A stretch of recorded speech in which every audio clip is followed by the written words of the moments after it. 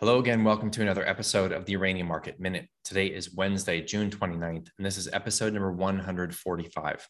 My name is Justin Hune. I am your host and the founder and publisher of the Uranium Insider Pro newsletter, the only investing newsletter that focuses solely on uranium and publishes on a regular monthly basis. As always, nothing that you hear or see in this podcast is intended to be investing advice. I'm not your financial advisor. This is not financial advice. Please always do your own due diligence when it comes to investing, and always take responsibility for your own choices. All right. Good to be back with you guys again today. Going to be a relatively short episode, but I have some interesting news around SMRs to discuss in the mailbag section today. But before we do that, let's go quickly through the daily scoreboard and the charts. Spot price of uranium here, $50 a pound mid-market, up 50 cents from yesterday. Again, the spot price is moving up without the assistance, let's say, of the SPUT vehicle. So now we have the Sprott Physical Uranium Trust trading at a very, very large discount to NAV. Yesterday, they closed at a 12.79% discount to NAV. Then today, both the spot price being up and the trust actually trading down over 4% at one point during the day. We reached probably close to a 17% plus discount to the net asset value, which is historically, I believe, the largest discount that we have seen for this vehicle. So that's a very, very large discount to NAV. Point being, there's definitely seems to be some action happening in the spot market in terms of some other traders, perhaps even utilities, participating in the spot market without SPUT and without necessarily the expectation of funds flows coming into SPUT, moving the trust higher, therefore kind of arbitraging that discrepancy. So it's very interesting to see that SPUT's out of the market, but the prices keep climbing. I'm liking to see that very much. Of course, being at such a big discount to NAV, they did not raise any new money. They also did not purchase any pounds with that remaining 65.5 million that they're sitting on in cash. The two equity ETFs both reported increases in their outstanding shares. URA reported 90,000 increase in outstanding shares, and URNM outstanding shares increased by 25,000. Now that likely is coming from, let's see, the 24th. That was Friday. We had a pretty big update on Friday, and that was most likely decent volumes in both ETFs. Most likely that share issuance came from Friday. Like I've mentioned before, we have a decent lag time between the days where where the ETFs are either selling down their holdings to buy back shares and redeem shares, or actually issuing shares and raising cash to buy the underlying holdings. And so the days that's happening in real time, and the reporting of that lags by a few days. So either way, that share issuance from both ETFs equates to around 2.8 million in mandated buying on the day that those issuances took place. All right, let's take a look at the charts. We had a pretty ugly day across all mining sectors today, and uranium was no exception. In addition to that, we also have URA going ex-dividend, paying a 10-cent dividend, a relatively small dividend, especially compared to the previous dividend that they paid in January, early January. And if you recall, the end of the year sell-off that came from URA's dividend, going ex-dividend, really was kind of the nail in the coffin after a big pullback in December from those November highs.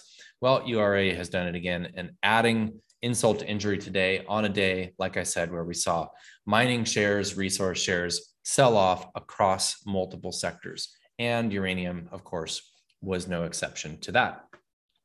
URA down 3.38% today, not on huge volume, but did break back below that trend line. Let's look at the Sprott Physical Uranium Trust here. What, like I mentioned, was down pretty big today, was down over 4%, bottomed out at 1332 Canadian and closed at 1374, down 1.5% on the day. All things considered, not too shabby, especially with uranium price up relative to the S&P, which closed slightly down. Pretty boring flat day. This is an odd day where the broad markets were essentially flat, but it just didn't feel like a bullish day. It just felt blah. And all the resource stocks had a pretty bloody experience as well. URNM relative to the S&P. Let's take a look at that. We underperformed the S&P, obviously, with URNM down I believe around 4% today in the S&P flat. Well, 3.5% with the S&P relatively flat. Broke back below that lower trend line. I would like to see this not go any further below that trend line. I would obviously like to see that trend line hold through whatever happens in the broad markets and at least trade in line with that, and therefore maintaining this longer term trend of outperformance of the S&P. Let's take one last look here at Cameco. Cameco down 3.67% on the day. Negligible volume. Volume continues to decline as the shares sort of weaken over the past couple of weeks. So we continue to be in this risk off mode across markets, and the resource markets today seemed like uranium got hit by its association sometimes that it does have with all resources, commodities, other mining stocks. The gold and silver stocks are getting pummeled in the early hours trading as well. The oil stocks, oil itself, all of these were pretty weak today. And then you add to that any selling that had come from URA, and you have a decently weak day with the ETFs off 3 or 4%. All right, mailbag section. So I just kind of took note today of a number of news headlines. And if you don't already subscribe to them, you can go to the WNA website, World Nuclear Association, and you can subscribe to their daily emails. And they will send out a top headlines of the day email.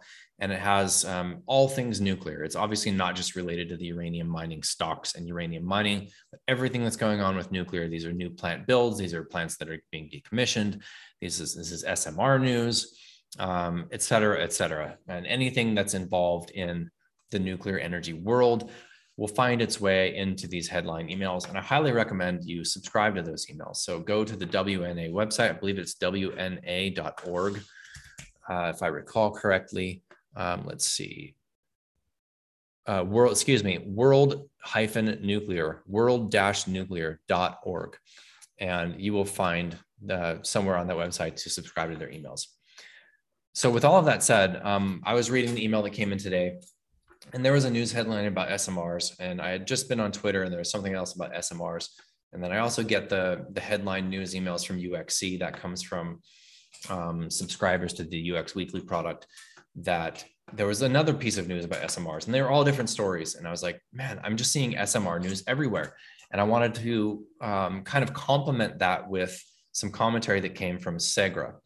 And so first of all, I'm going to run through a couple of news headlines here about SMRs. So if you don't know what SMRs are, it stands for Small Modular Reactors. These are reactors that technically, I believe, are supposed to be below that 350 megawatt-ish range and smaller. And most modern reactors are, roughly around 1,000 megawatts per reactor. Some of them are bigger, some of them are slightly smaller, but roughly that's kind of the ballpark for a modern large nuclear reactor. And the SMRs, the exciting ideas around SMRs are that they, and this is speaking generally, there are many, many designs that are in, early stages of R&D. A lot of different companies, private and a couple of them public, that are working on SMRs. Rolls-Royce is building SMRs or designing SMRs. GE Hitachi designing SMRs. NuScale, which is publicly listed, designing SMRs. TerraPower, which is co-founded by Bill Gates, are designing SMRs. The list goes on. There's a lot of GE Hitachi. So there's a lot of different companies exploring these. And it's a very, very exciting space, because one of the big drawbacks to nuclear power is historically, and obviously this depends on where it's built and who's doing the building, but is the long lead times and the expense for building these very, very large reactors. So one classic example of that would be the Vogtle plant that's been under construction in the United States for 15 years now. It's $10 billion plus over budget. And obviously in the United States, you're going to find the most, let's say, thick bureaucratic red tape probably in the world with a project like this. So it's probably the ultimate example of something like this. And then you'll find an example of, let's say, the Koreans building the Baraka plant in the UAE, and they built that in 6 or 7 years, and it was on time, on budget. So you'll have varying comparisons of timescales, but generally speaking, large nuclear plants take a long time, roughly around a decade, and they cost $10 plus 20 plus billion, if we're talking the United States in a modern sort of Western country. The Chinese, of course, are knocking them out like gangbusters. Almost, at least once a week, we'll hear a story about first concrete poured or about a new reactor being connected to the grid. So they're going all out, absolutely all out. I believe they have more than 20 reactors under construction right now, and they've got 50 in the pipeline. So China is kind of their own story. They're providing, with an exception of the nuclear fuel, all of basically the materials for that construction, and obviously cheap labor. I'm not going to go there. But with all of that said, SMRs are exciting because they offer an alternative to that classic nuclear reactor design and timeframe and cost. And so in theory, these SMR designs can be bulk built, factory built, and then assembled on site. So all of the major elements that would be essentially assembled at the site of the energy production would be built in a factory, or multiple factories, with those pieces essentially shipped and assembled to the reactor site. So you can kind of you can factory build these things and knock them out one after another. So there's not necessarily a lot of unique elements that would go into individual sites. Okay, so we have this design. This is the design, and we can either license that design and that technology to a manufacturer. That's something that NuScale is doing with their Voyager SMR, or the company that's doing the design can actually build them themselves. So this is it. It's plug and play. And in the case of, let's say, NuScale, for example, the modular portion of that is that these smaller reactors can be essentially kind of daisy chained. They can be assembled in line, multiple reactors. So one of the stories I'm going to speak about in a second is NuScale working with the country of Romania and one of the energy utilities in Romania for a 6-module unit. So they have the Voyager module, which is 77 megawatts, if I recall correctly, and a 6-unit module will end up being 300, whatever, 77 times 6, 300 something-ish megawatts total for 6 of these reactors in line, connected, and then connected to the grid. And you can operate one at a time. You can do a 3-unit, a 6-unit, and up to a 12-unit for the NuScale design. Like I mentioned, there's a bunch of different manufacturers. There's very, very small, down to 3, 4, 5 megawatts, and up to, let's say, even upwards of 400 plus megawatts. TerraPower's Natrium reactor is 345 megawatts, and that can cycle up to 500. That's a really cool design as well. So this is an extremely exciting space, and this is a space that we are seeing more and more energy flow into, more and more attention. And the other thing is that the smaller size and the lower cost for these types of reactors can be implemented in places where large reactors otherwise would not be. These are smaller electrical grids. These are more remote locations. I know that the United States military is looking at SMRs for remote outposts. They could potentially be used to power freight. We saw an article, gosh, it must have been even almost 2 years ago, about looking into SMRs to power ships for freighting that would replace diesel. I mean, the use cases for these are endless. And one of the other really exciting use cases for these is the implementation of an SMR in place of a previous power plant, especially a highly polluting plant such as a coal plant. That's what they're trying to do with the Natrium reactor, TerraPower's Natrium reactor in the state of Wyoming in the United States, is replace a pre-existing coal plant. And so as these things continue to gain steam, and as they start to get rollout, we believe that they are going to really, really gain a lot of momentum because it ticks all the boxes. They are safer. Some of these designs, such as NuScale's Voyager, are essentially foolproof in that they can begin the process of, I don't want to say melting down, but before it even gets to a meltdown stage, the reactor can shut itself off without the necessity of a human being interacting with the interface of that reactor. It's fully automated. Some of these are looking at safety, accident-tolerant fuels. So it's a very exciting space in terms of safety, cost, timeline, use cases for implementation, et cetera. So let me tell you some examples of stories that we've seen And these I just dug up from, this is literally from this week, okay? That's Wednesday. So this is Monday, Tuesday, Wednesday, 3 days. Here's some of the news stories that came out.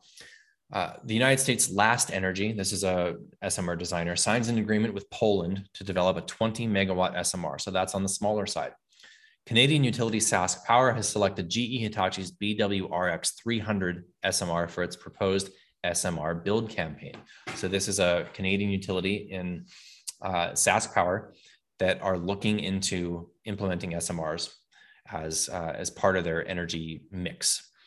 President Biden, I mentioned this yesterday or the day before, expressed support for SMRs at G7, mentioning NuScale by name, who intends to build their 6-module Voyager SMR plant at the site of an existing coal plant in Romania, the U.S. contributing funding to a study prior to the implementation of the 6-unit SMR plant. So we're actually hearing the president mention SMRs. We're hearing the president's, what do they call him? The climate czar, such an absurd title. John Kerry talking about nuclear and SMRs and advanced nuclear, which SMRs tend to fall under.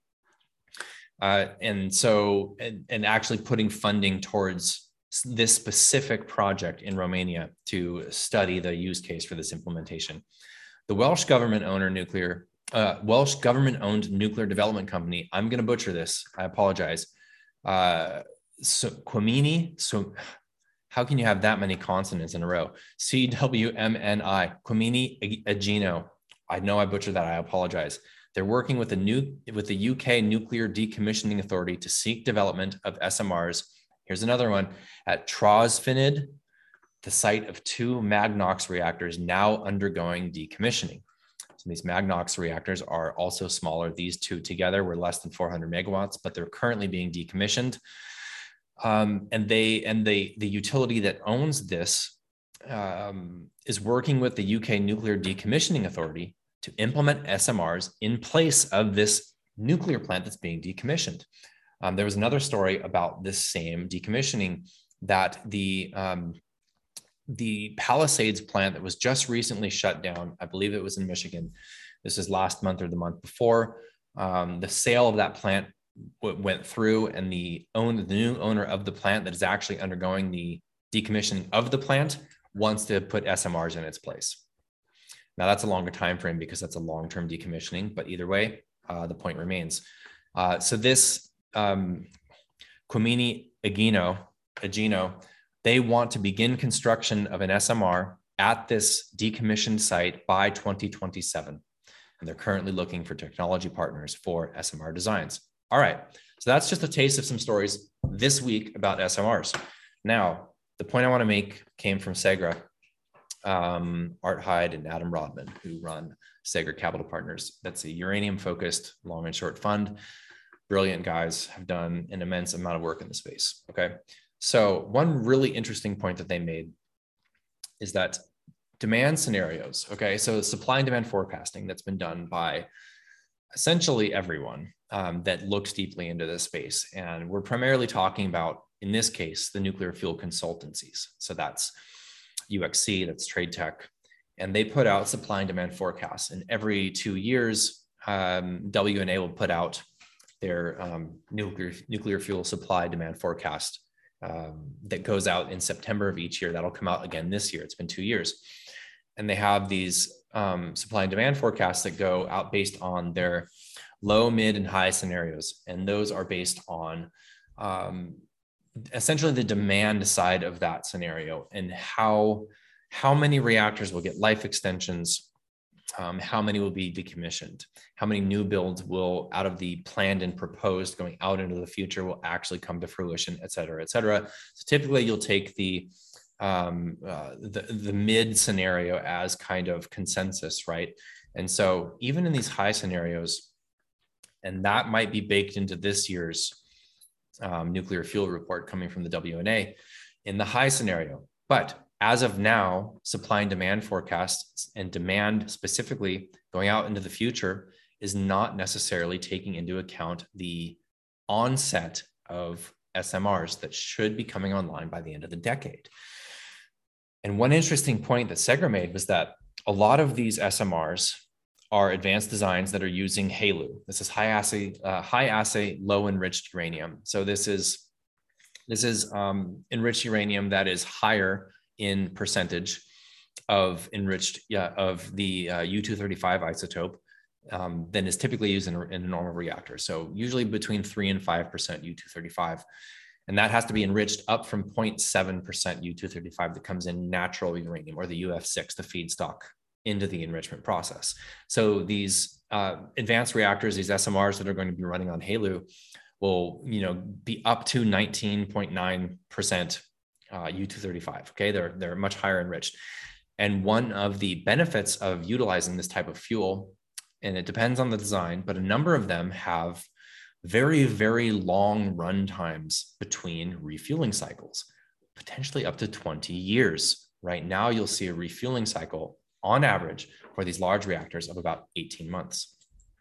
20 years. So if you're going to be running on 20 years, a 20-year refueling cycle, and you're utilizing high assay, low enriched uranium, a higher percentage, right? So it takes more enrichment, takes more feedstock, takes higher assays. That will end up getting much, much larger initial core loads. So with a traditional reactor that has these 18, 24-month timeframes of refueling cycles, the initial core load is about 2x what they burn through in a year. And what they often do is when they go through a refueling cycle, they will replace 1/3 of the core. That's on average, okay? So 2x, sometimes 3x, but let's just say 2x to be conservative. These initial core loads for a reactor that's going to run for 20 years are going to be much, much larger as a percentage of what they're going to burn through for that time period. So I thought that was a really brilliant point that the guys from SEGRA made. That the initial core requirements for these SMRs that have long run times are going to be large. And what happens typically is once the reactor is undergoing the construction process, the utility that will be operating that reactor is going to go ahead and source that fuel. So if we say that SMRs, and this is really like a 2030s story, we might see the early onset of these come in the late 2020s, 2028, 2029, 2027 at the very earliest, right?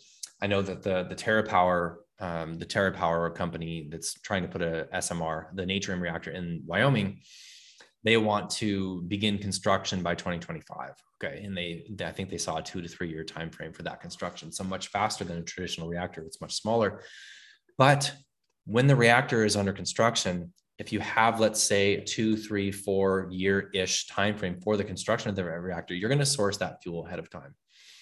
And so we could actually see demand for these large initial core loads for these SMRs this decade. I mean, that could happen this decade. And that just adds on top of everything else that I talk about just about every day with the drastic uncovered nature of utilities at the end of the decade, coupled with very large mines coming offline by that time frame. Primarily, that would be like the Cigar Lakes, by the end of the decade, because Atomprom starting to decline in production by the end of the decade. So it just adds to the pile of catalysts for demand. And I just wanted to highlight that because I think that's really the future of nuclear is SMRs. And this technology is very exciting. It's gaining a lot of steam. Okay, I think I went a little long-winded there, but I hope you all are well. I will see you again tomorrow. Take care. Cheers.